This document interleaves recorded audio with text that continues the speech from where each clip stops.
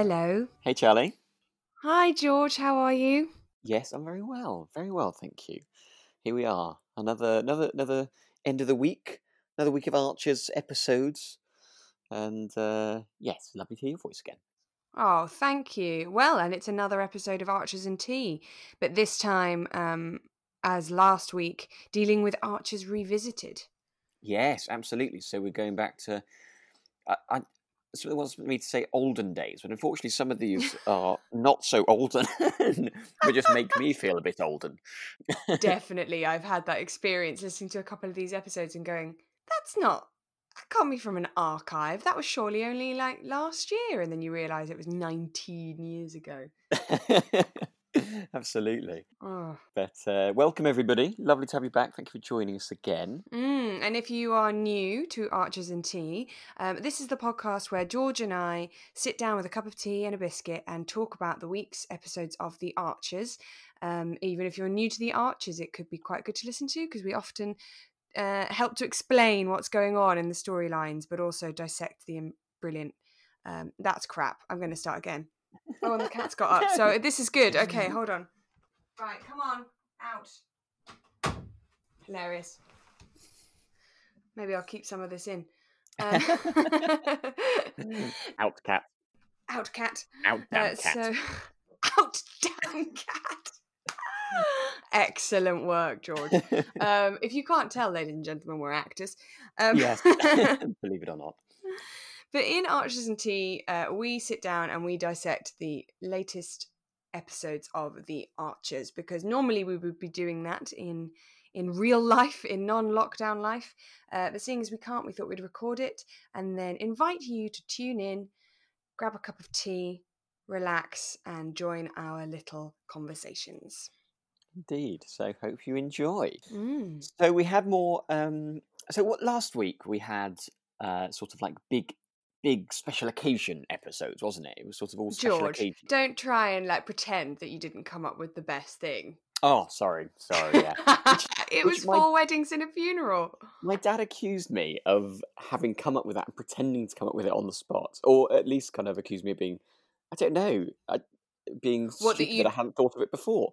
But which I thought was very harsh. Particularly as I hadn't thought about it at all. No, neither of us had. That was a genuine moment of realization. But yes, we had 4 weddings and a funeral. Our Hugh Grant week of episodes, as I said. Yeah. Which was exciting, actually. I really enjoyed last week's episode. Sorry, going back 2 weeks now. In terms of, every episode was a bit different. I thought it was all going to be a bit kind of like, all the same sort of thing. Lots of weddings, all the same kind of thing, but actually very different. That is a really good point. I mean, the episodes varied hugely in the events of the wedding, the tone, as you put it, of each episode varied massively. You'd think that the wake would be the saddest and most sort of dark episode, but in fact it felt a little bit like the most hopeful and uplifting episode. That's a really lovely point, actually. Well, thank you. It might also be because it was timed very sadly with the death of the actor Ted Kelsey as well. But it was a really, really interesting set of episodes. It included the episode where Alice and Chris return from Vegas and they've just got married without having planned to. The episode focuses on Jennifer and Brian's reaction in general, doesn't it? Yeah, and we were almost, I don't know, laughing at the fact that of their prejudice at sort of, thinking it was a bit of a class, looking down on a Horrobin sort of thing. And I think it was to a certain degree. I don't think it's unfair to say that Jennifer and Brian Aldridge are probably are guilty sometimes of being a little snobby. Oh, yeah. But we were also informed by some listeners who've been listening even longer than us, which actually I say that like that's difficult, but it's not, because George and I have only been listening for a couple of years. But we were informed by longer serving listeners that there was more to it than that. So around that time in The Archers, the Horrobins did actually have quite a bad reputation. They had genuinely been involved in some dodgy goings on. Susan had been to prison, which I'm yet to find out what for. So I think I sort of found out this week that so her brother had done something. He'd done some armed robbery or something dreadful like that, I think. Is that right? Yes, I've written in my notes. I think my spell check changed. I think I must have spelt the word robbed badly, or I Right. was listening to something else at the time because it says Susan's brother bombed the post office, Now which that's not very Archers, is it? no, you should. I know um, I shouldn't laugh about that, but it's just so not the Archers. no, No, absolutely. he set But I fire to. No, he didn't set fire. I'm obsessed with explosions. He robbed the post office and held people hostage before setting fire to a house. That is right. what he did. Okay, got you. So I think after that, Susan let him stay at her house and hide away. So I think Right. she was basically an accessory, and that's why she went to Mm. prison. I think that's right from my research. That does make sense. And also because that is something a bit more Susan, she'd do anything Yes, for her family. yes, She's not a nefarious being in general, but she would of course do anything for her family and it's a bit more understandable. But of course, all of that adds up to providing a little bit more perspective, a little bit more understanding as to why the Aldridges might be wary of a closer connection with the they were Horrobins at they were that time. distraught. They weren't just wearing; they were distraught. Yeah, no, absolutely. It kind of a little bit more understanding there. Yeah, so thank you everyone Yes, who got in touch to let us know, and we'd love to hear more information and more of your memories of the Archers back in the day. absolutely. And there's bound to be stuff this week that we we are completely ignorant of. So please do get in touch about any of that Mm. as well. So we started off the week on Sunday with it was an episode called Brookfield in Lockdown. Really, for a minute, I got very excited, and I thought that they had been quite quickly curating recordings and had created a special new episode where Brookfield, in real time, in now time, was in lockdown due to coronavirus, and we were just going to maybe hear from David and Ruth and Pip. But no, of course, I quickly caught on when Bert and David were checking the sheep's feet and mouths that this must have Yes. been during the 2001 outbreak of foot and mouth disease. Yeah, absolutely. Which I remember that. I remember being a massive thing. I Mm. mean, obviously not. I sort of wasn't living in a farming community particularly, but I remember pictures on the news of those like it was awful kind of piles of bodies of cows being burned because they'd been found to have the infection. Oh, it was awful. Yeah, it had a huge effect on the farming community, didn't it? Emotionally as well as financially. I think I can't possibly, truly understand what it must have been like, but I do remember the pictures of exactly as you say, those pictures and it being just on the news every single day. I think at that point, I just moved away from the countryside. So I had grown up in the Lake District at that point, up to that point, Right, in Cumbria, in of course. Lake Windermere. We were not in the farming community personally, but a lot of our friends and acquaintances in Grange over Sands were, of course, farmers and Big up families Grange of over Sands. farmers. Big it up, Grange over Sands. It was mentioned once in an episode of Dinner Ladies, Victoria Wood's Dinner Ladies, and it went Yes, round the absolutely. village. It was the biggest day. I Oh, say village, amazing. it's actually, I think it was a little town. Oh, Um, very small town. But yeah, and I remember we just moved away, but obviously still in touch with loads of people from Grange and hearing about what they were going through, and it was it's really wow. awful. But it Just was must, definitely a yeah. moment listening to this episode that we were mentioning earlier, where I thought, God, that wasn't that long ago, and then I realised it was 19 years ago, and I am Mm. 30. I'm 30. Nothing wrong with that. Thank you, George. Um, it's interesting. Like, so I had a little bit of a look into kind of what was happening at the time.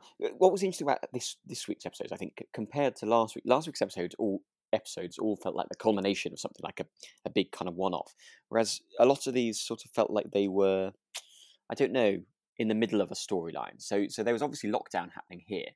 But I sort of wanted to find out what had happened before, why they were locked down, Mm. I think I'm right in saying that David's dad, Dan Archer, they had a foot and mouth outbreak in the 1950s, I think, and basically had to slaughter um, all of their livestock.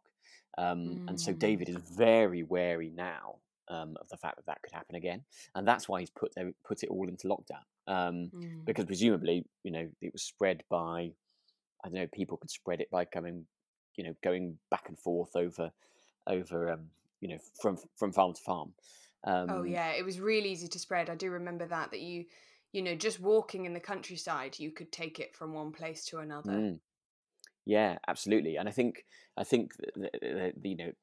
shortly before this episode, there had been a case in Little Croxley, or somewhere local. So they were properly Mm. like, right, we need to shut this down. I think at first they thought it was going to be for a couple of weeks, but then I think it turned out being 6 weeks or something. I think that they were locked down for. Wow. Wow. Mm. That must be really hard. Yeah, absolutely. And for Bert as well. So we opened the episode with Bert there, which I was a bit surprised about. I was like, oh, okay, what was Bert doing on the farm? Because he doesn't actually Mm. live there. How's he there? And it turns out that he's sort of, I don't know, to use the current language, self isolating on the farm. So he has left Frida, who of course we never hear from, silent Mm. character. He's left her at home, and he's staying on the farm to kind of help run it, which is remarkable. Yes, of course. So that's really interesting. He's gone. The farm's going to need help, but I'm not going to Yeah. be able to keep crossing in and out, crossing that sort of Mm. imaginary, not imaginary, but sort of that border um, every day. So I'm going to just stay there and be there and part of the isolation. That is fascinating. Which, of Yeah. course, is what some people did during the latest outbreak. This outbreak of COVID-19. People quite early on in the process went to live with the person that they're going to have to help, and they might have isolated just Mm. beforehand to make sure they weren't bringing in symptoms, and then they go and they stay with someone because they know that actually they're not going to be able to and fro, so they're better to sort of Yeah. settle in one place. It's a hard decision to make, isn't it? Especially when you're Mm. leaving your wife, and we know from how Bert talks about how beloved she was. Mm. So yeah, I think that must be a hard decision, Mm. but definitely, I'm sure, I'm sure Brookfield must be very grateful to have him there. Mm. I loved how in the episode, so he's a little bit sad, isn't he? He longs for a trip to Felpersham, even though Yes. he wouldn't normally go to Felpersham particularly, but he now that he sort of can't go, he sort of really fancies it because he's been stuck in the same place for such a long time, and it reminded me of how things are feeling now. We were just talking before we started recording, weren't we? That I'd just been away to Cornwall for a week before lockdown. I'd had a really lovely time. So I didn't not particularly feel the need to go anywhere. But now that I know I'm not allowed, Mm. now that I've stayed in one place for a significant period of time, I start having daydreams about running away and going on adventures all around the globe. And Yeah. I sort of recognise that I'm recognising that in Bert. Oh, totally. Yeah, absolutely. I think it's quite sweet as well. His thinking about his quiz team, his fellow quiz mates. Thinking, oh, they're going to be doing some practice at the pub. Oh, I'd like to be there. It Oh, was I very sweet. know. And I know we're sort of skipping ahead a little bit towards the end of the episode, but when they're doing their little quiz practice in the farmhouse, that's so sweet and so reflective of what's happening now. I mean, I've done so many Zoom quizzes since this lockdown. It's quite interesting that's something that people obviously go to Yeah. for any sort of lockdown boredom moments. Do a quiz, share some knowledge. It's fab. It is crazy, isn't it? How much everybody really loves quizzing in these times, and I wonder whether we're going to see an upsurge afterwards of applicants to quiz shows because everyone's going to feel like their general knowledge has taken a real boost. Yeah, absolutely. They've beaten their Auntie Carol and Uncle Des on Zoom, so they think, well, I can take on the world. Yeah. Why not? Well, the Russells play Trivial Pursuit quite seriously at Christmas time, so I'm Right. hoping I do a little bit better this year. But Yeah, then, of yeah. course, it because we're all in the same boat here. That means Mm. my dad has also been practicing, which Right. means that we're Yeah. probably going to have the same gulf between our knowledge. He just knows so much. Trivial Pursuit will over in 5 rounds. Yeah, Sorry. exactly. So and also, there's the question of the kids as well on the farm. So Ooh. I think, am I right in saying that Pip is staying with Shula so she can keep going to school? Well, in this Um, episode, it sounds like she's still with Jill because Jill talks about doing lessons with Pip. But I did know from reading that eventually, at some point, Pip goes to basically live with her Auntie Shula so that she can right, okay, still go to school until the Easter holidays. got you. I did quite enjoy hearing Josh described, I think, as a poor lamb, Oh. which I'm not sure you'd use to describe him nowadays. I don't know whether that's being harsh. No, I Um, think that's a great point. It occurred to me too. I thought, gosh, little do they know what terror that boy's going to cause them. yeah, very sweet. Um, and the other thing that's kind of happened in the build up to this episode is that Ruth has had breast cancer. I think about a year previously she's had breast cancer, and therefore she's got to get to the hospital to have a checkup. And that, Mm. there she's been. David has given her permission to go to the hospital. But yes, thank goodness it sounds like she's okay. Um, Yeah. and I guess we know in the future that she she is okay. So that's kind of good news. But it must be a hard thing for her to have to go and do on her own. It must have been, and David couldn't come with her, and she's going along to get confirmation that there's no more Mm. traces of cancer, I believe. Mm. And yeah, I didn't know that she'd had breast cancer, or at least maybe I did, but it was at the very back of my mind Mm. somewhere. And I imagine that was another really useful storyline, actually, because if I'm thinking back nearly 20 years ago, Mm. the difference between our knowledge, the general knowledge that everybody has now about cancer, but Yeah. specifically breast cancer and checking for it and being alert. Yeah. Um, I I don't know what I'm saying. I think that the difference is bigger than I suspect. Mm. I think, oh, we've always known, but actually, probably 20 years ago, a lot of people weren't that aware of Yeah. things to look for. So it probably was quite a Mm. useful storyline then. But thank goodness she's okay, because Yeah. what would we do without Ruth I Archer? love Ruth. She's fantastic, isn't she? She's amazing. I remember her voice from when I was a child and I was overhearing my mum Mm. listening to it. And I don't know what the Yeah. Archers would be without Ruth. No, absolutely. She's sort of an ever present. Feels very solid Mm. and loves her family. So yeah, it's fantastic. But then at the end of the episode, we have this moment where she sort of comes in, breaks up the quizzing circle, and because she's found something on one of the is it a sheep? Is it a sheep or a cow? I thought it might be a cow. It's a cow. I probably is a cow. I'm probably being silly. At this point, I Um, think it might be a cow. right, yeah. So she's found some sort of abscess, or thinks she might have done. Yeah. And you can hear the panic's not the right word, Oof. but it's horror in their voices. You can feel what it might mean. That Yeah, if they find one small blister, yeah, what that actually could entail for the farm, yeah, for all of them. Because if they were to lose livestock, mm, I mean, that is their entire business. You can't just yeah, bounce back from that. It would be emotionally really sad. I think it would also mm, be, even if you don't, I don't know enough. I'm not a farmer, but if you were even just have a reputation, maybe that you got it, I wonder if that mm, affects, people yeah, buying your livestock and your meat and everything yeah, later. If people get a bit wary, and it's really interesting, isn't it? Because it spreads so quickly and they can't control animals. I think that's a big mm, difference, is that when you feel like you might have had symptoms of coronavirus, you could at least control yourself. You could say, well, mm, I will stay indoors and I will do what I'm told. Whereas mm, you can't really make an animal isolate. yeah, You can't control them. So it must have been, even in some ways, really scary. yeah. They're dreadful on Zoom calls and Zoom quizzing. So yeah, um, They're absolutely useless in a quiz rubbish at team. stuff. They're dreadful. Um, yeah, no, but I think the delivery and the performance is acting hat on for the moment is lovely, just because the sort of my heart dropped as I was like, oh my goodness, what's this?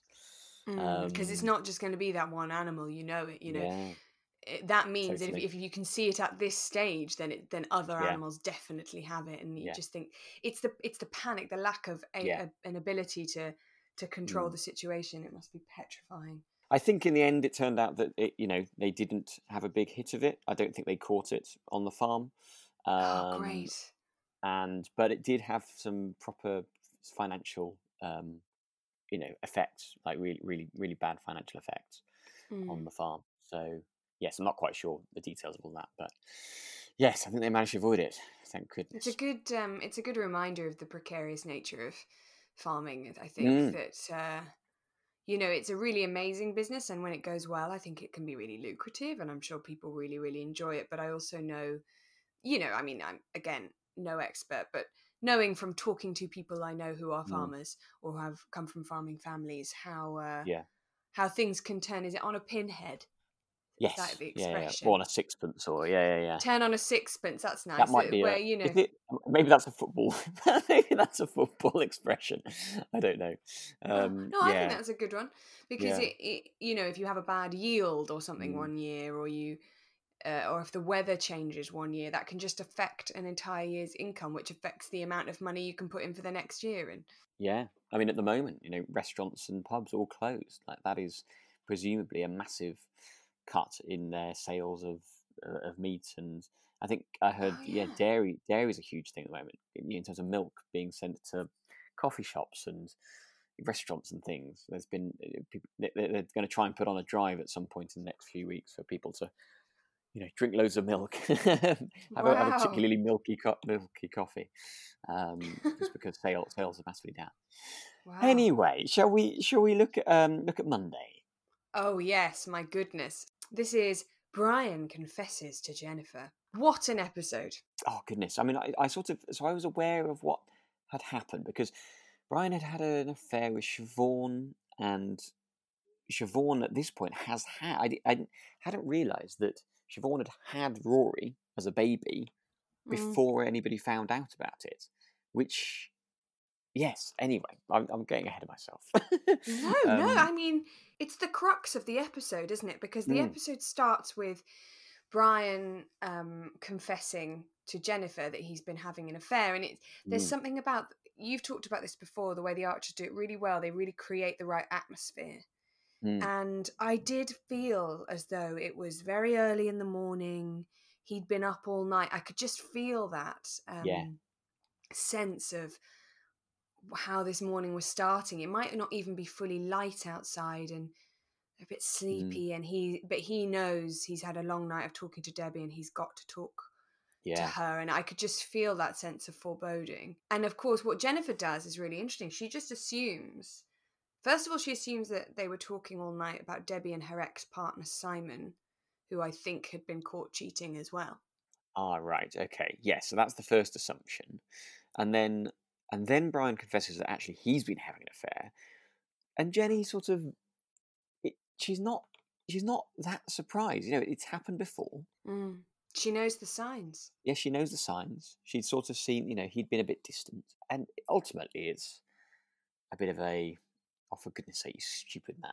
But it doesn't feel Mm. like a huge drama in the way that, I don't know, the first time that somebody's cheated might be. I don't know. It doesn't feel like a massive drama until Mm. she finds out that it was with Siobhan, and then Mm. that just, it changes on a sixpence, you could say. You could say she snaps, doesn't she? Because Yeah. I think it's quite an accurate portrayal, to be honest. I suspect that, when partners have been together for a really long time, you might not be able to say for definite that your partner is cheating on you, but you're not, like she says, I'm not, how stupid do you think I am? Yeah. I know you, we've been together a really long time. I put up with these things, and I focus on the good, and we're a team, and that's Mm, how we're going to be. And I assume you're telling me because it's over. And of course, you're right. Brian says, no, I'm not telling you because it's over. I'm telling you because it's Siobhan. And it's really interesting because if you didn't know what had been going on up to this point, mm. and apparently these episodes leading up to this episode were had like really high ratings for the Archers, so everybody was getting quite involved in the storyline. Right. Okay. if you didn't know, you might not know why the name Siobhan means something, but very quickly they explain that it's because Siobhan's had a baby. Yeah. So very quickly Jennifer puts two and two together and realizes that baby boy is Brian's baby. Yes. I assume And that there's been sort of speculation about the fact that no one knows who the father is. Siobhan's had a baby, no one knows who the father is. and they don't explain this in this episode, but what I gathered from a little bit of research is that she was also a married woman. So Ah. Oh, okay. and so, or was in a relationship of some kind. So it's clear that she has been having an affair. So she's the sort of fallen woman of the village, Right. and been having an affair with somebody, and everybody knows that she's had a child by somebody else. Wow. And you can actually, it's really painful, isn't it? Because you can imagine that maybe leading up to this point, Jennifer has herself got a little bit involved in the gossip. Oh, I wonder who. Not Yes. knowing that it's her partner, her husband. And also Siobhan is much younger, apparently. Not illegally younger, but she's younger than Brian and Jennifer. Yes, A young woman. Yeah, and absolutely. so that's quite a scandal as well. It turns out that it all came out because Siobhan is very, very close with Elizabeth, and Elizabeth actually knows about it. Dun dun dun. And then Elizabeth has a party for the twins, Freddie Right. and Lily, which makes sense because you remember Freddie and Rory really hang out, don't they, quite a lot? Yeah, And Josh. No, not Josh, Ben. I remember Rory going to speak to Elizabeth about his mum. That's right, isn't it? And there was quite a nice conversation where Elizabeth showed Rory some photos of Siobhan. So yes, that makes sense. It makes sense. But of course, Debbie is also really good friends with Elizabeth, and so they'd all come to this party, and then apparently recently, leading up to this, Alice had found a photo of herself as a baby, and had shown Debbie and people this photo. And so even though baby Rory apparently looks nothing like Brian, apparently baby Rory really resembles baby Alice. And so Debbie sees that. She's had some information from her ex, which she slightly disregarded, thinking it was maybe just bitterness. Then she sees apparently Siobhan wiped Rory's face with a handkerchief that was Brian's, that he'd left at hers. Right. And then Debbie confronts Elizabeth, who apparently didn't admit to it but couldn't lie either. You could just tell on her face. Yeah. And so Debbie insisted to Brian, if you don't tell Mum, I will, which is why Brian's doing it. And then we hear Jennifer talking to Debbie afterwards about and sort of apologising to Debbie for Brian's action. I don't know, for having to go through that finding out process, and I think it sounds like Debbie was pretty set that she was going to tell her mum. Like there was no way that she was going to kind of hide it, because she's not Brian's biological daughter. No. She is Thingy Macy's daughter, Robert Traver Macy's daughter. Right. Which is why Adam is Adam Macy, because he is Adam's adoptive father. So Jennifer had Adam young with somebody else. Then she had Debbie with Robert, and Robert became Adam's adoptive father. And then she went and got with Brian. I don't quite know what happened in between there. Okay. But yes, she said basically, but she does call Brian Dad. And that's it. You see, Jennifer married Brian, and apparently the first fling occurred when they were young, and she decided to stay with Brian. And she says, because I loved him. But she apologizes to Debbie. She says, what if I've brought this upon you because I married Brian. He's not even your dad. And you're right, she's really sympathetic towards Debbie. She says, this must be really difficult for you considering what you're going through now. I'm really sorry you had to go through that, which I found really moving. Jennifer is clearly a mum through and through, first. And she's thinking of her daughter.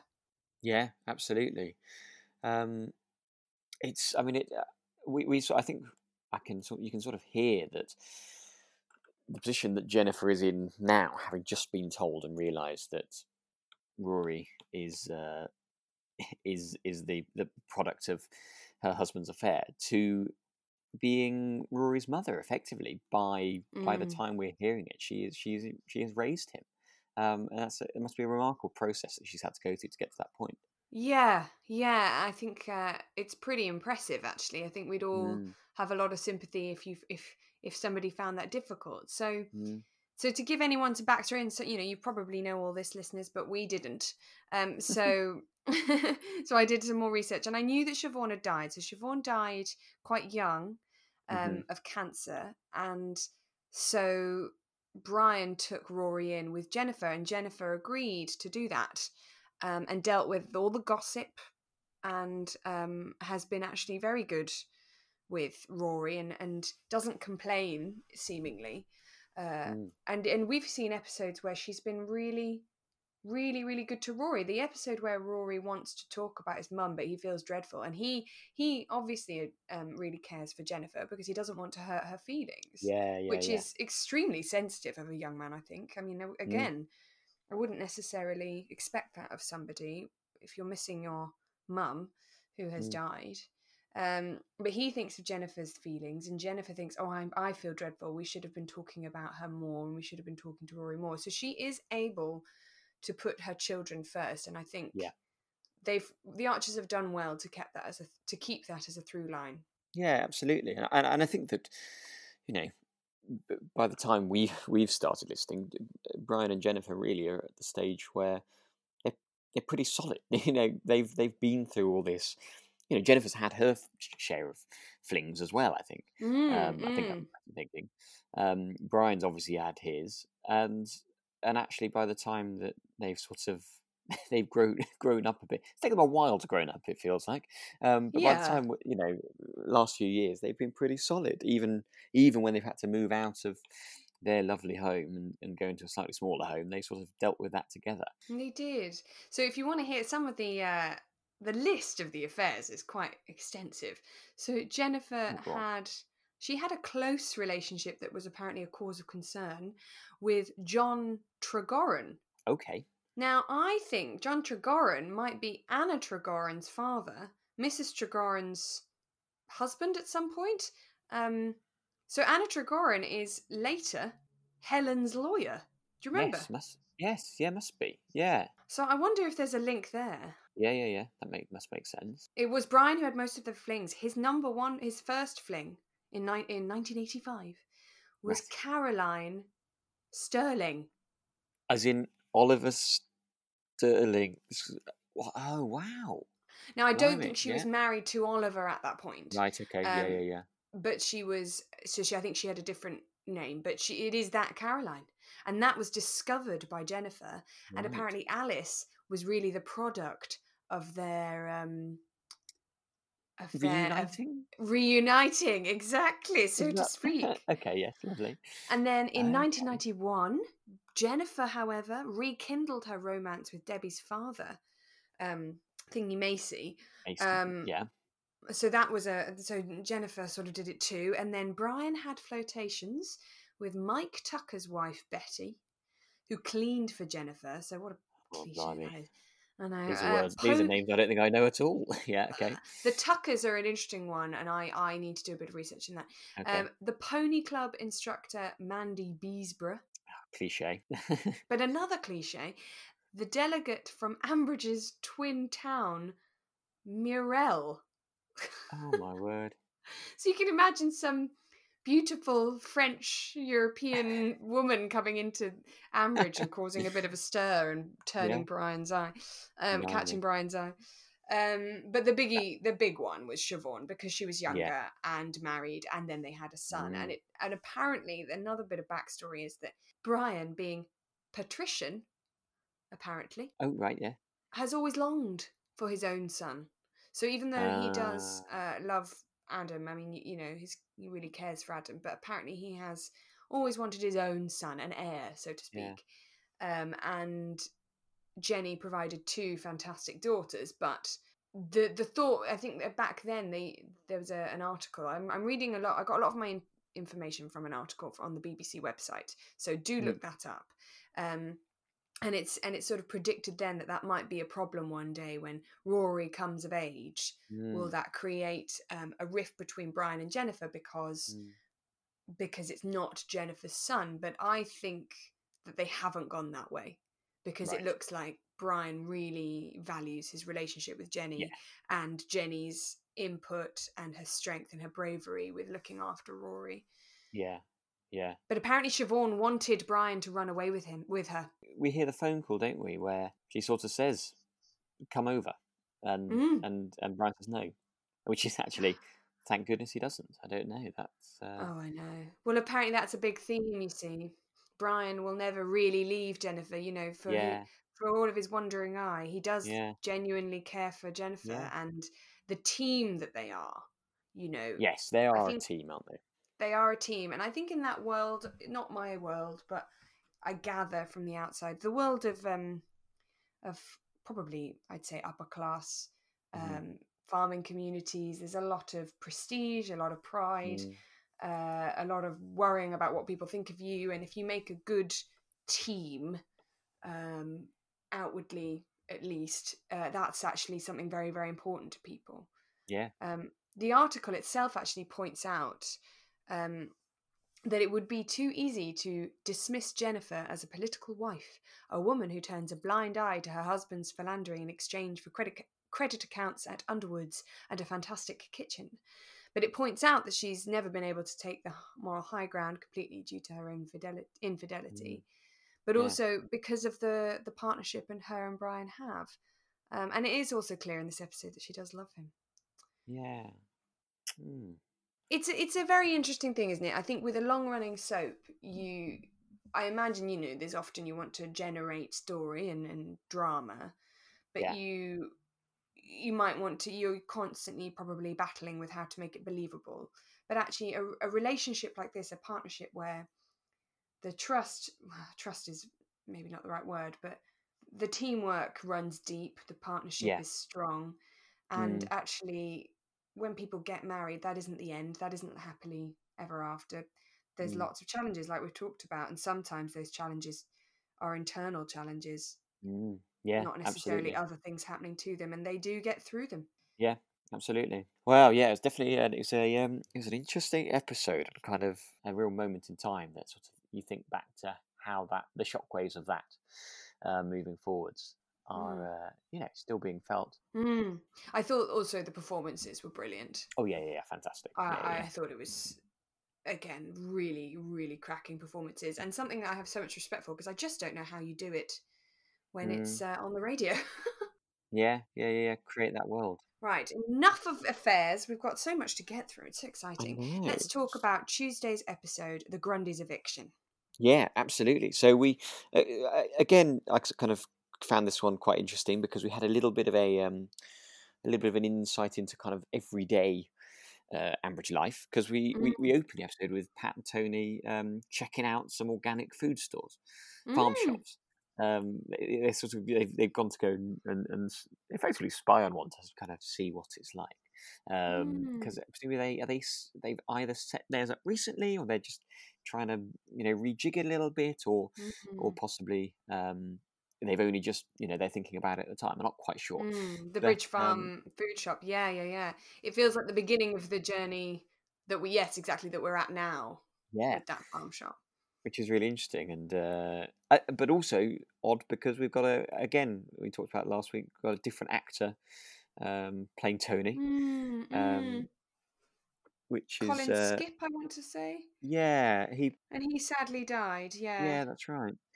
um, yeah, so I think I can imagine that must be people who were listening at the time kind of hearing his voice again might have been quite quite a shock or a moving or a nice surprise. I don't know. Hmm. But Mm. yeah, familiarity, I can imagine. But yeah, so we kind of get a little bit of an insight into like everyday Ambridge life, which I enjoy. I enjoy it when these episodes kind of give us a little bit of that. Mm. And they mention Jack, don't they? Jack Woolley, Yeah, I think they who mention Tony's dad, right? Who is Peggy's the love of Peggy's life. yes, that's right, isn't it? Yeah, Yeah, because her first husband, I believe, was an alcoholic. yeah, I feel like they ran the bull. Oh, Jenny and Lillian's dad, I think they grew up in the bull, something like that. So someone can educate us on that. But then her second husband is the father of Tony, and mm. yeah, definitely the big love of Peggy's life, I think. And it's quite funny hearing them talking about this. You know, they need to get one of these websites in place, which is clearly a new idea, and they're not quite comfortable with it. It definitely places this one. What year? What year is this episode? So 2000, April 2000. Wow. So that kind of that's definitely places it in time, doesn't it? Definitely. They're talking about mail orders. Wow, yeah. Thinking where Tom takes them later, with the veg boxes and online, and they're going to have an app. It's Yeah. fascinating. I wonder if in 20 years' time, people are listening back to an episode of The Archers going, oh, apps, do you remember those? Veg Yeah. boxes, do you remember those? I Yeah. now just create mine out of my strange hologram machine. I didn't know where I was going with that. I apologise, everyone. You had to invent a new invention in a split second. So I think You're too kind. yeah, very good. But then they talk about the Grundys, don't they? And that sort of Yes. moves us on. Yeah, absolutely. So we move over to the Grundys, who are being evicted, and I had a little bit of look into this, and apparently, this was again a kind of we talk about the Archers being the public broadcast service sort of side of things, and actually, this was a common problem for tenant farmers at the time. So they were tenant farmers, so they were renting the farm, and they fell behind on their rent payments and ended up getting evicted.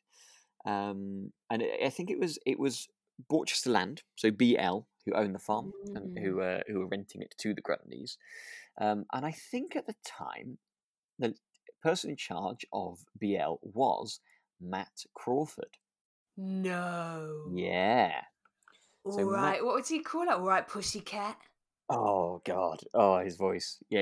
Absolutely. Oh! And I think had been looking for an excuse to get rid of the Grundys for a while.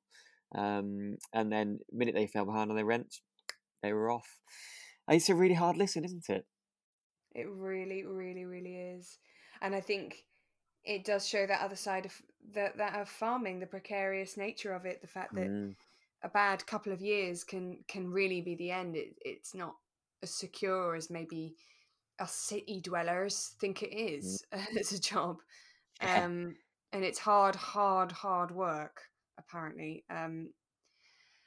Yeah, and there's quite a more again, I don't know the ins and outs, but there is a bit of a discussion, or still, isn't there, about the big landowners versus the smaller Yeah. farms and Yeah. the conflict between them. And there is really no chance for maybe a smaller tenant farming family to really make it these days, and it's just far too challenging. Well, yeah, and I guess BL. I mean, I don't think I would have known that BL, had been around for that long. Like they clearly are a big company or whatever they are. I don't know. Obviously, they are who Justin is involved with now, and Brian's on the board, Mm. but yeah, they presumably tenant farmers aren't necessarily good for them. They want they'd prefer just to have the land themselves and make a load of money that way. I'm not sure. Yeah, I'm sure there's a good argument. With this episode, it's very difficult not to just feel like they're the big evil corporation, doesn't Mm, it? And actually, even in this episode, Eddie Grundy blames Brian Aldridge for it. mm, And seeing as Brian Aldridge is coming at this time from a very privileged, wealthy position, you do feel a little bit like it's a yeah. um, very easy sort of decision that BL and all of those people are the baddies. Um, and it does feel that way for me, but I'm aware that I don't understand how it all works, and I'm sure that there is a good argument for things like BL, companies like BL. They're making the most of the land, or they're making more profit for farming communities, or they make it more Mm. viable. I don't know. Probably have to look into that, but it is a really, really difficult episode to listen to, and we hear the effect on the human side. Yeah, totally. It's they're distraught, and they're going to have to go through so many processes. So they are having to move to a council flat in Borchester. Right. So they're all going there. Obviously, can't take any animals with them. So they've got to, unfortunately, get rid of their animals in various ways, which I believe, from reading up around it, involves they had to kill the ferrets. No. Yeah, Eddie had ferrets, and Joe had to put them down because they just, there was nothing they could do with them. I presumably couldn't find anywhere for them to go, and they couldn't take them with them to the flat. They had to leave their dog Tess. Oh, that was the bit that I think that was the bit that got me. They had to take the dog over. Where did they take the dog over to Brookfield or no? Feel like they because he took. I feel like they also took Baby. Yeah, Baby the cow or something. Baby the cow. Okay, yeah. So there's Baby the cow who because they talk about David keeping Baby in a parlour and then tomorrow taking him out with the rest of the herd or something. Milk her tomorrow. So I assume that was a cow. Right. Yes. And then. But I feel like there's also Tess got left somewhere, and he says, doesn't he? He goes, at first she was fine. She thought we were just going to visit some people, but then I left and I could hear her howling. And then at the end of the episode, it comes running back. Oh, because it just wants to get home. Animals are just the way to break my heart because they are just innocent, aren't they? They're just loving creatures and they don't really know what's going on. And and they don't understand. The loyalty, and they just don't understand. Yeah, no, it's such a hard listen. And Clary gets so very upset. Oh yes, I know. Yeah, absolutely. And again, a different actor playing Clary. Is that? Am I right? I wondered. I don't. Do you know what? I don't think so. Is it not? Am I mistaken? I tried to check the credits because they put a list of credits after the Helen the verdict episode, not the trial verdict, but the custody verdict. And there was different names for the two Tonys, but I couldn't see a different name for Clary. But maybe that was just because Clary didn't appear in another episode. I don't know. But she does sound different, doesn't she? But maybe a bit younger and maybe stuff. But it's it's a real hard listen. I think actually I'm gonna go back to something you said and leap to Brian's defence. I believe Brian did speak in favour of the Grundys at the BL board meeting. Apparently. But then something that he said sort of gave away the fact that I don't know. I think he sort of dropped them in it sort of by accident in trying to defend them. I can't quite remember the details. It's something I briefly read. We'll have to find that out. A really hard listen. And then there's been a journalist. Is it journalist there? Is that right? Oh, I know. Is it Brenda or something? Oh, it was awful. Yes. Yeah. Who must be Tom's girlfriend, ex-girlfriend? Oh yes. We talked about this last week. We're making links. We're putting it together, piecing it together like a giant Ambridge jigsaw. Well, that's not okay, is it? I know. That's there's some wonderful journalists out there, I'm sure. No, there are, but but yes. This is not. Sorry, that was sounded far more like I was saying that all journalists were awful. They're not. But so a time like this, you just think, I'll just leave them to their sadness and their. Yeah, exactly. Yeah. It's interesting listening to this episode as well, because if you imagine when you and I started listening a couple of years ago, I always remember Grange Farm meaning a lot to the Grundys, and the fact that Grange Farm were living there again. This time Oliver was their landlord, and Oliver and Caroline, and then they might have to leave Grange Farm, and then Oliver said, no, you can stay there, don't worry about it. And it's constantly a theme running through the storylines with the Grundy, Grange Farm, what it means to them to have Grange Farm. The idea, I think, was that Joe Grundy was part of them losing Grange Farm in the first place, which I'm sure isn't only partly true. But so now listening to this, I'm like, okay. I mean, I understood that it was important, but now having heard the episode, it all just shed a whole new light on that kind of storyline. And I think they were gone for 15 years or so. I think that they weren't living. I think that's right. Again, let us know if I'm wrong there, but I think I read that they didn't end up moving back until 2015 or something. So Well, yeah, that you makes can sense imagine it. because that's sort of when I started listening again. Yeah, yeah, yeah. Yeah, how much of an important thing. And Joe always talked about dying at Grange Farm, didn't he? Yeah. He wanted to be there till he died. Um, yes. Oh, really? Yeah. Tough listen. Tough listen. Tough listen and a very informative episode, actually. Gave Yeah. me a real understanding of the kind of world that I'm just not in. So it was really, really Yeah. good episode in that respect Yeah. as well. Totally. Moving on to Wednesday's episode. Absolutely. Wednesday, and then we've got the floods hitting. I mean, this was what an episode this was. All sorts going on. And this, I think, occurred almost just before I started really, really listening, or it was in maybe a gap that I had. Mm. Because I remember when I was getting into the Archers that the flood was such a huge thing for Ambridge, and everybody was still referring to it, and it had such a huge impact on the community. Yes, they were putting together. Bert was working on his garden, I think, and a sort of a memorial garden. Is that right? Or Mm, am I making that up? Yeah. So there with was definitely Linda, I think. yes. And I didn't know then why Linda was such a huge part of it. But of course, Mm, in this episode, you really understand why, because it actually really hit her. yeah, absolutely. Because that's the action we hear.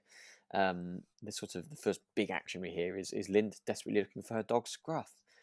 Mm, And Clary's there. We don't know why Clary's there, but she's there and she's sort of trying to help. And Linda's just really struggling to kind of. I think when something like that happens, it's very difficult to um, prioritize. I don't know, or realize how serious the situation is. She's having a real mm, panic about her coffee table and her cactus, um, mm, and not quite realizing that her life is in danger and she needs to get out of there. mm. But it's really normal, because I think when you're in that kind of situation, your brain can get fixated on smaller things because you can't quite comprehend what's happening. Mm. This is a really interesting little story regarding the pet as well. When it was actually 2001 or 2002. Me and my family, we had a house fire on Boxing Day. Did you? Yeah, it thankfully no one was hurt. Just put Mm. that out there straight away. It was a chip pan fire because we had an old school chip pan which we hadn't turned off. And we were living in Maori quarters in a forces base, so every door was actually quite similar to a fire door. So thankfully the fire didn't spread, and these were kind of slightly new matchbox houses, you call them. Um, but so this fire started on Boxing Day. My grandma was staying with us, and and my dad's like, right, okay, everybody out, get on the lawn and out on the street, and we'll get the fire brigade and everything. But two things happened. My grandma had been given a very beautiful silk scarf by my dad for Christmas, and they didn't always get on. And I wonder whether my grandma was just trying to be nice, but she went, "Oh no, my scarf, this beautiful scarf that you got me. David, can you go back in and get it?" And dad was just like, "No, I cannot do that. I will not go back in and get your silk scarf." And then we realised she was wearing it. Oh. She was wearing it the whole time. But I, being 12, and I had this cat called Midnight, who I'd had since I was about 5. And I mentioned briefly that when I was really younger, I'd had to go and live with my grandma for a couple of Mm. years. And I wouldn't go unless the cat could come with me.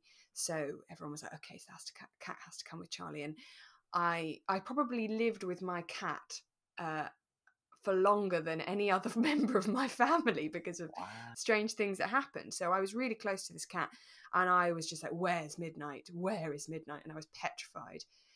And I just couldn't think of anything but this cat being Right. stuck in a Yeah. house that was on fire, and it was Yeah. just awful. So my dad did go back into the house at that point. All he did was he ran around and made sure that every single door was open. Right. Okay. And it turned out she was hiding under a bed in one of the bedrooms. So he just made sure all the doors were open. And then she ran out of the front door Wow. safely and was fine. And actually kind of got over the whole thing pretty quickly, more quickly than all Yeah. of us. But I really understood Wow. Linda just desperately looking for an animal, and Yeah. you just don't know what to do.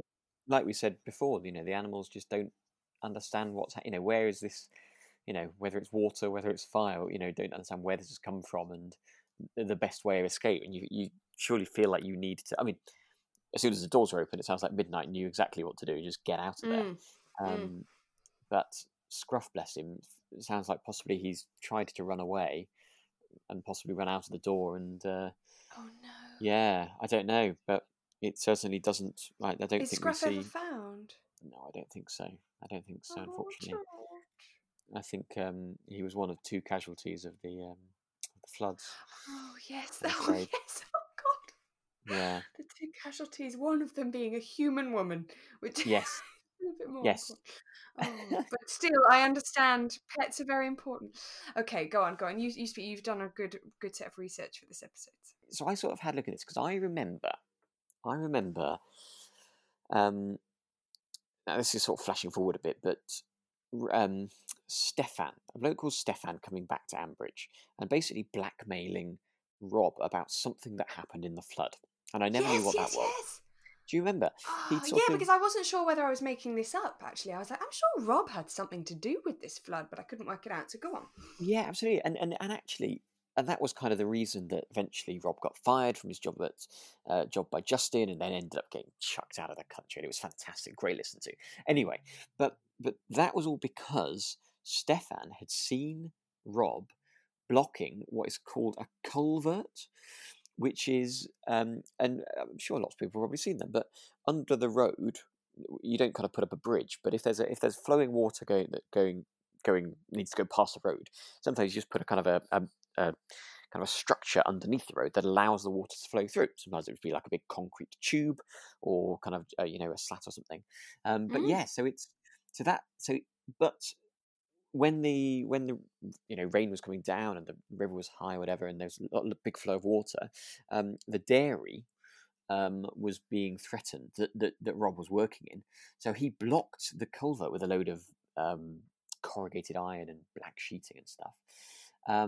But what all that meant was that it went away from the dairy, yes, but actually ended up running towards the town, and effectively caused this horrendous flood, or made it a lot worse than it might have been.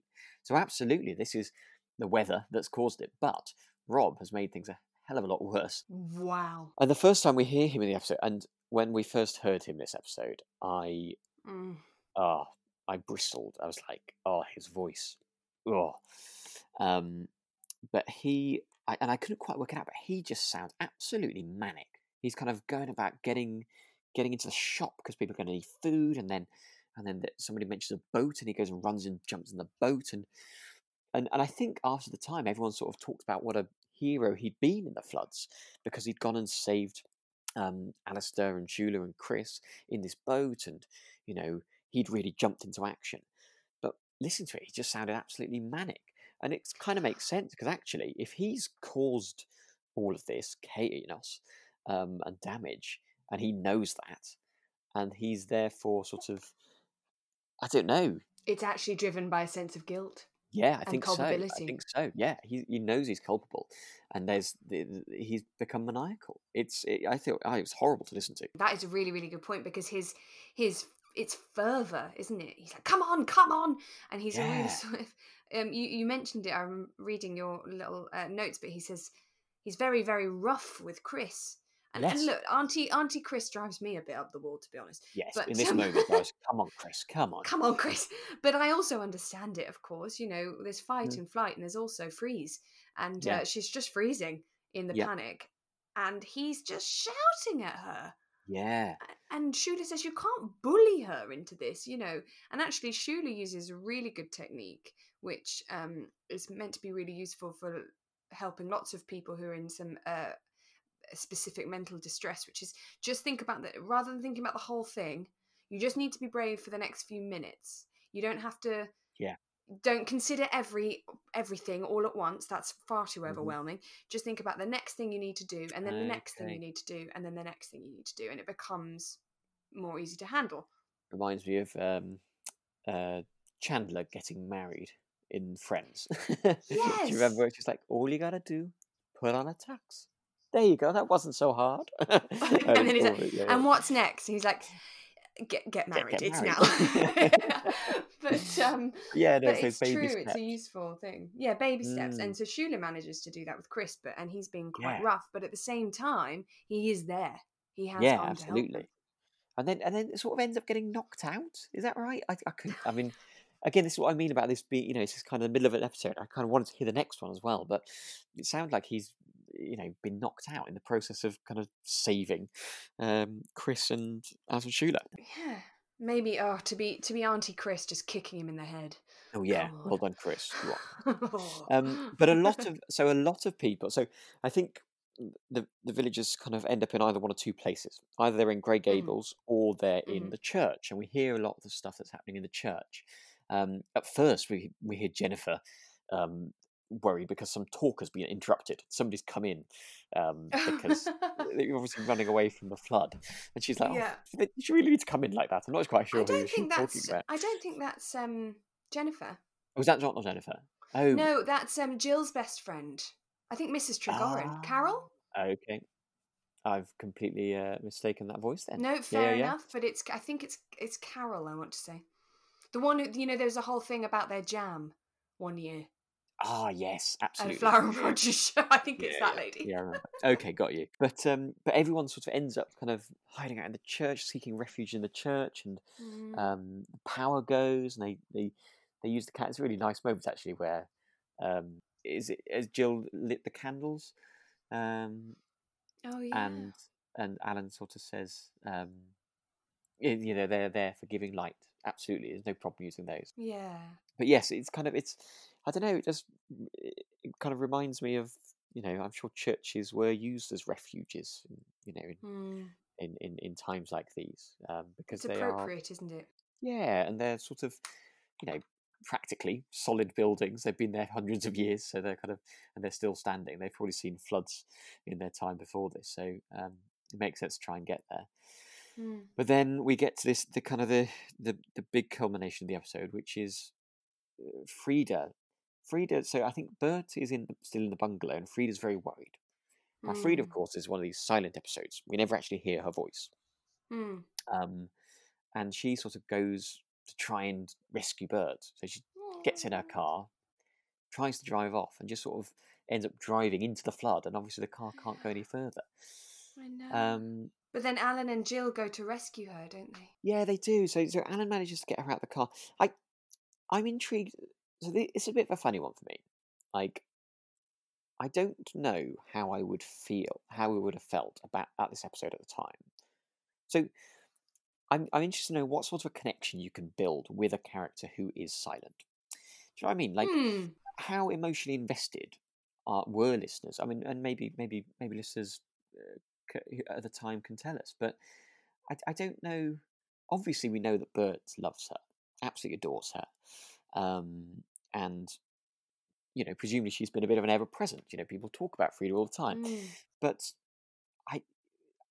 are we emotionally invested in her? I don't know. I didn't know at the time, and I guess I know Mm. what's going to happen. But it's a hard to listen because we can hear the panic in Alan and Jill and trying to get her out of the car, and they do manage to get her out of the car. But later she sort of ends up being taken to hospital, and she has shock and hypothermia and ends up passing away. I don't know. It's just interesting. I'd be interested to know how well can you connect to a character that has never said anything. That is a really good point. I think Mm, I would love to hear what people think. mm, Potentially, if we look back to the episode in this week where Bert is in Brookfield and yes. he mentions Frida so much and how much he misses her, Mm, and you actually wrote down I think this is the longest he's ever been away from her or something. yeah. So potentially it's one of those things where she's talked about so much that she has become really solid in Mm, people's minds. We have this is a bit of an odd tangent. I'll try not to go on too long, but when we do when Mischief, the theatre company I'm part of, when we do improv shows, one of the best things you can do is when you're improvising on stage is actually talk about one character that isn't on stage, and you really sort of the expression is endow them. So because you talk about them, you say what they're like, and you can really go into detail because you're not talking about yourself. You kind of take the pressure off, and on mm, stage you create this character, and then oh, actually at the end when somebody improvises and then is that character, it's brilliant because they don't have to do anything really, because all we've told the audience exactly what they're like, and the audience then project that image that they have onto the actor then improvising as that part. Oh, And it's fabulous. really, really effective. It's also really useful for the actor because they basically have loads of direction, so they don't have to make many decisions. They just need to do what they were told. And often you find it in things like regular dramas. People talk about a character a lot, and then you're like desperate to see them, and you're so excited. And I wonder whether Frida had been endowed so much that her image was really, really strong in everybody's minds, even though they've never heard her. Right. Yeah. No. I think. Yeah. I think you're probably. I suspect you're probably right. I mean, I sort of, even just listening after she'd died, I sort of built up a picture of her in my mind from what Bert had said, and it was a while before I learned that she never actually spoke. Well, that's it. I couldn't believe she'd never spoken Yeah. because of the way Bert and everybody talked about Frida. Yeah. Fascinating, absolutely. isn't it? That's so interesting. So endowing characters offstage. Little tip there, little insight. Offstage. Keep your characters well endowed. Well endowed characters, please. Only. Only. Only. Okay, Thursday's episode, which I was crying whilst cooking my baked beans. I cried.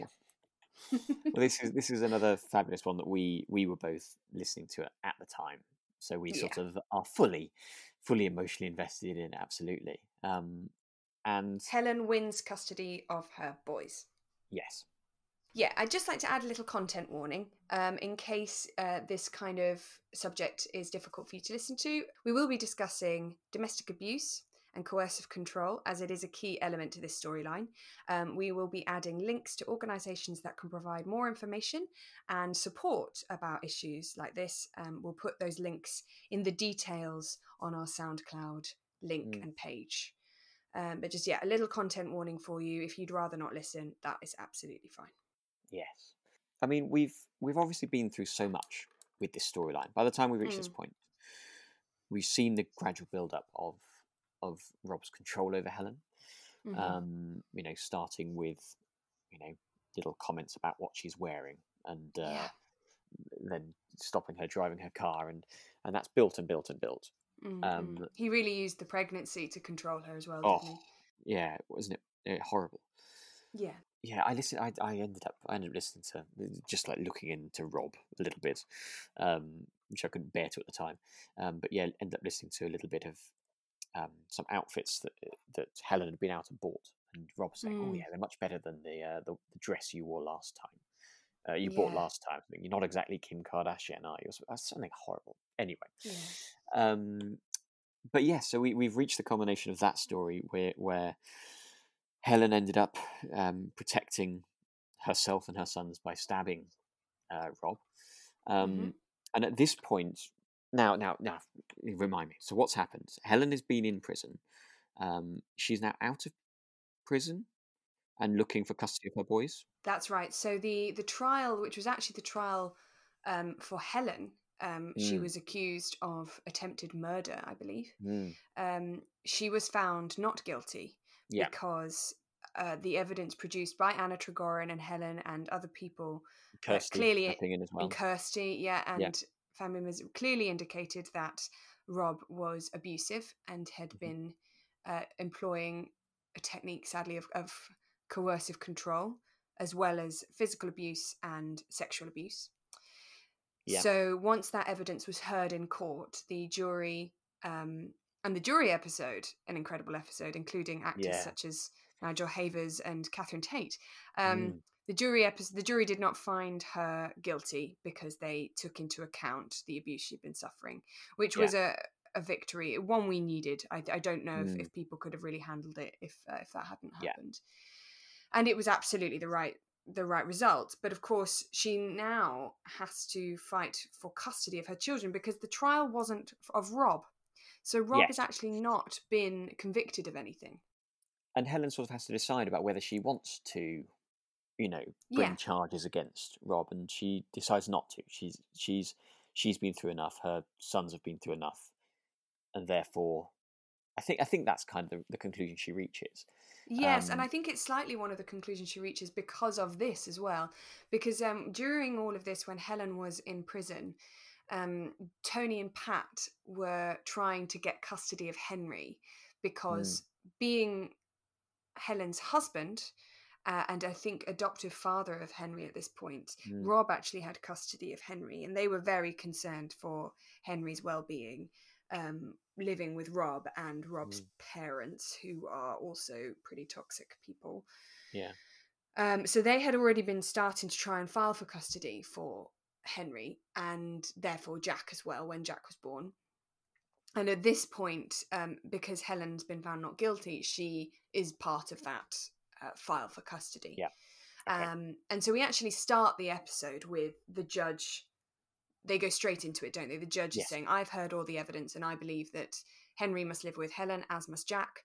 I don't believe that Rob has the right to see Henry ever, considering all the information. I actually think he might have caused psychological harm to Henry. Yeah.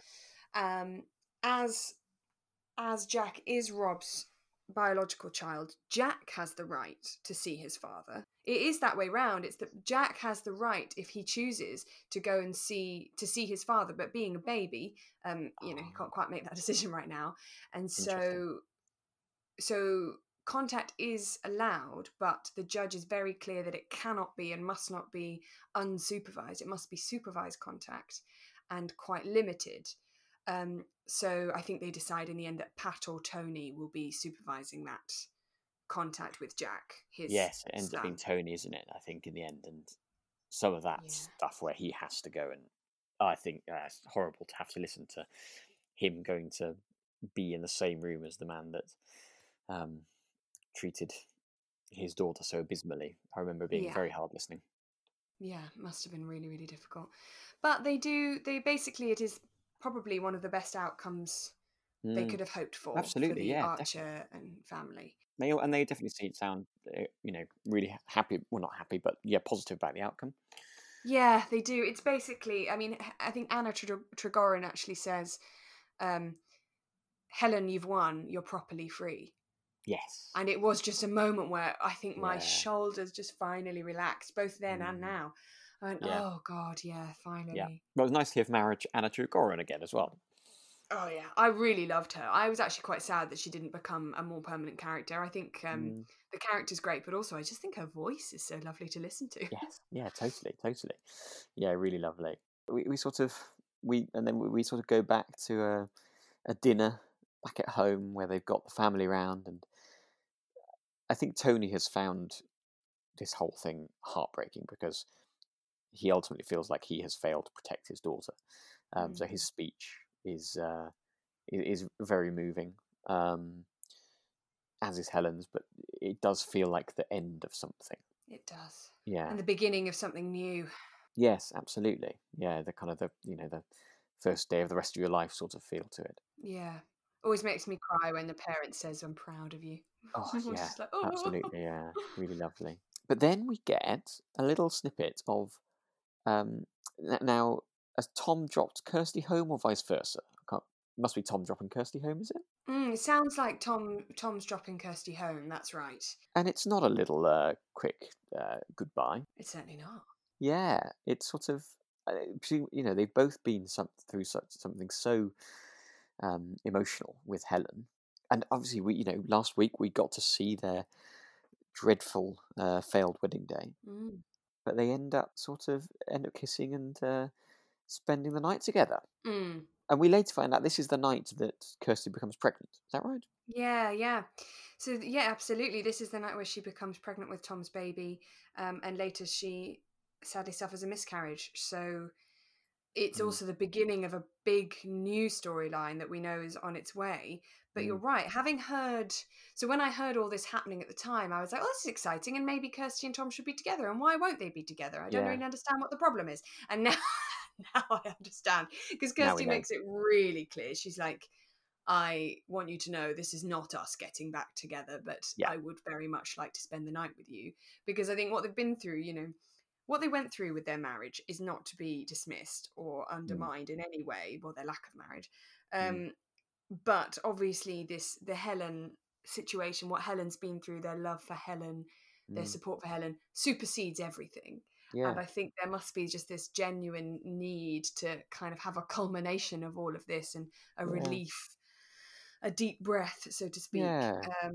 And I can understand, the way they decide to express that feeling.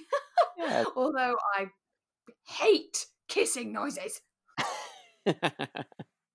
Oh no, it's Well, yeah. When I talk about how wonderful it is when radio drama really brings you into the moment, there's some moments you don't necessarily want to be brought into. And the doorstep with Tom and Kirsty was not necessary. Was one of those. it was definitely Um, one of those. thank goodness they left us outside. Indeed, they left us outside and went inside, didn't they? And I Yeah. thought it is impressive how they worked together during this storyline, the Helen storyline. Mm. And they're obviously good people who are just flawed. Yeah. And it's really important, I think, that Tom thanks Kirsty, and so does Helen, and a lot of people do. And I think, it wouldn't be right for Kirsty to take the Mm. limelight in this story. It is about Helen No. and her, Yeah. what she's been through, and her bravery and her strength too. But Mm. Kirsty has been amazing, and Yeah. I think it's good that someone told her that. Yeah. I'm Yeah. pleased. Absolutely. And then I think another. So there's two things that are really interesting about this episode. One is they talk about the psychological harm that Rob has inflicted upon Henry, and it's just a little prediction siren, but not. I don't mean to be. I don't take pleasure in it necessarily, but I do wonder whether there will be a storyline later in the Archers about Henry growing up and his life as an adult, because he has been through so much. Mm. This is definitely trauma that Yeah. he's experienced at a really young age, and that it can have an effect and an impact Mm. on your mental health as an adult. Yeah. What's really positive is that he's really loved and well looked after now. And I do believe it's perfectly reasonable to think that he will live a very happy life, but Mm. it might be unrealistic to assume that there won't be any challenges arising from this experience. Yeah. They're very formative years, these, for him, I think. Yeah. And so I wonder, with the sort of public service broadcast hat on, the Archers might use that storyline as a way to promote the need for talking Mm. about your experiences and your past and traumatic Mm. events, and then other people listening to that. Yeah. And maybe Henry will really benefit from therapy and counselling, but he Yeah. deserves that. Yeah. And maybe the Archers can show how useful it can be for people, as they have done already with Elizabeth. So Yeah. I wonder. Interesting. Mm. And then the other shout out, and I know this might be controversial, George, is actually Timothy Watson and Carolyn Jones. So Timothy Watson plays Rob Titchener. So we hate Rob Titchener Mm. with a burning passion of 1,000 suns. Timothy Watson does an incredible job. Yeah, fantastic. Yeah. And Carolyn Jones plays his mother. Ursula, isn't it? Ursula, what a brilliant name! The evil witch in The Little Mermaid. Little Mermaid, Yes, yeah. I actually love the name Ursula personally, but Yeah, it's yeah. fab. Oh no, absolutely, they do a fantastic job, and I think similarly with Philip at the moment, I'd be interested to know how much Timothy Timothy Watson knew about Rob's character developments, and but I think that they obviously did a wonderful job kind of bringing that in, and the very fact that when his voice first came on in The Flood, I just kind of I bristled. Just shows what a fantastic job he did. It really does, and they didn't play them, as like evil guys, twiddling their long mustache with music following them everywhere, because that's actually not like what it's like in real life. If it Mm, was, then we'd all know when the yeah, bad guy was coming, and yeah, but it absolutely we don't, yeah. that he Unfortunately doesn't not. think he's the bad guy. He No, doesn't think he is. And no. Rob plays it, Timothy Watson plays it as if Rob is the hero in his story, Yeah, which is accurate. yeah, absolutely. Rob will be the hero in his story, and it's why we can be charmed and manipulated Mm, by abusers. They don't think they're wrong. They don't know that they're monsters necessarily, and that is exactly why there should be no blame or shame placed on any survivor of yeah, domestic abuse, for not, in inverted commas, seeing it earlier. because actually it can happen to any of us. It's a slow process. It's as you mentioned with the clothes, it's a slow chipping away at people's self-worth and self-confidence, and we could all be taken in by somebody manipulative. So it's not your fault. It is always the abuser's fault every time. Totally. Very, very good point. Thank you. And this episode, however, ends with a bit of hope, as you mentioned with Tony. Dark times will come, but there is always hope. Absolutely. And if we look at Helen now, I was thinking about that actually. Yeah, thinking about Lee and the fact, flash forward, and obviously it's taken her a while to be able to form a relationship, and even when she found that, she sort of almost pushed it away. But one hopes that might, there might be happiness for her there. Yeah, these things that happened to her will be a huge part of her life for the rest of her life, but they don't have to define her. And I'm really, really pleased that she's had some positive storylines. Yeah. What a week, George. That was the end of the week. Yes. Fabulous. Again, some fun, really interesting episodes. And yeah, there's episodes in there that I just, like I say, I'd love to hear the following episode, or I'd love to hear the episode, a couple of episodes before in the build-up. Or I know that they can't do that, but yeah, no, really, really interesting listens. And I'm looking forward to next week as well. Me too. Can't wait. So thanks for listening, everyone. Lovely to have you with us again. And we shall have a fantastic week. Look after yourselves. Stay safe, stay healthy. And we'll see you or hear you. Well, you'll hear us next week. Oh, what a sign off. You do that. You do it. Bye. Bye.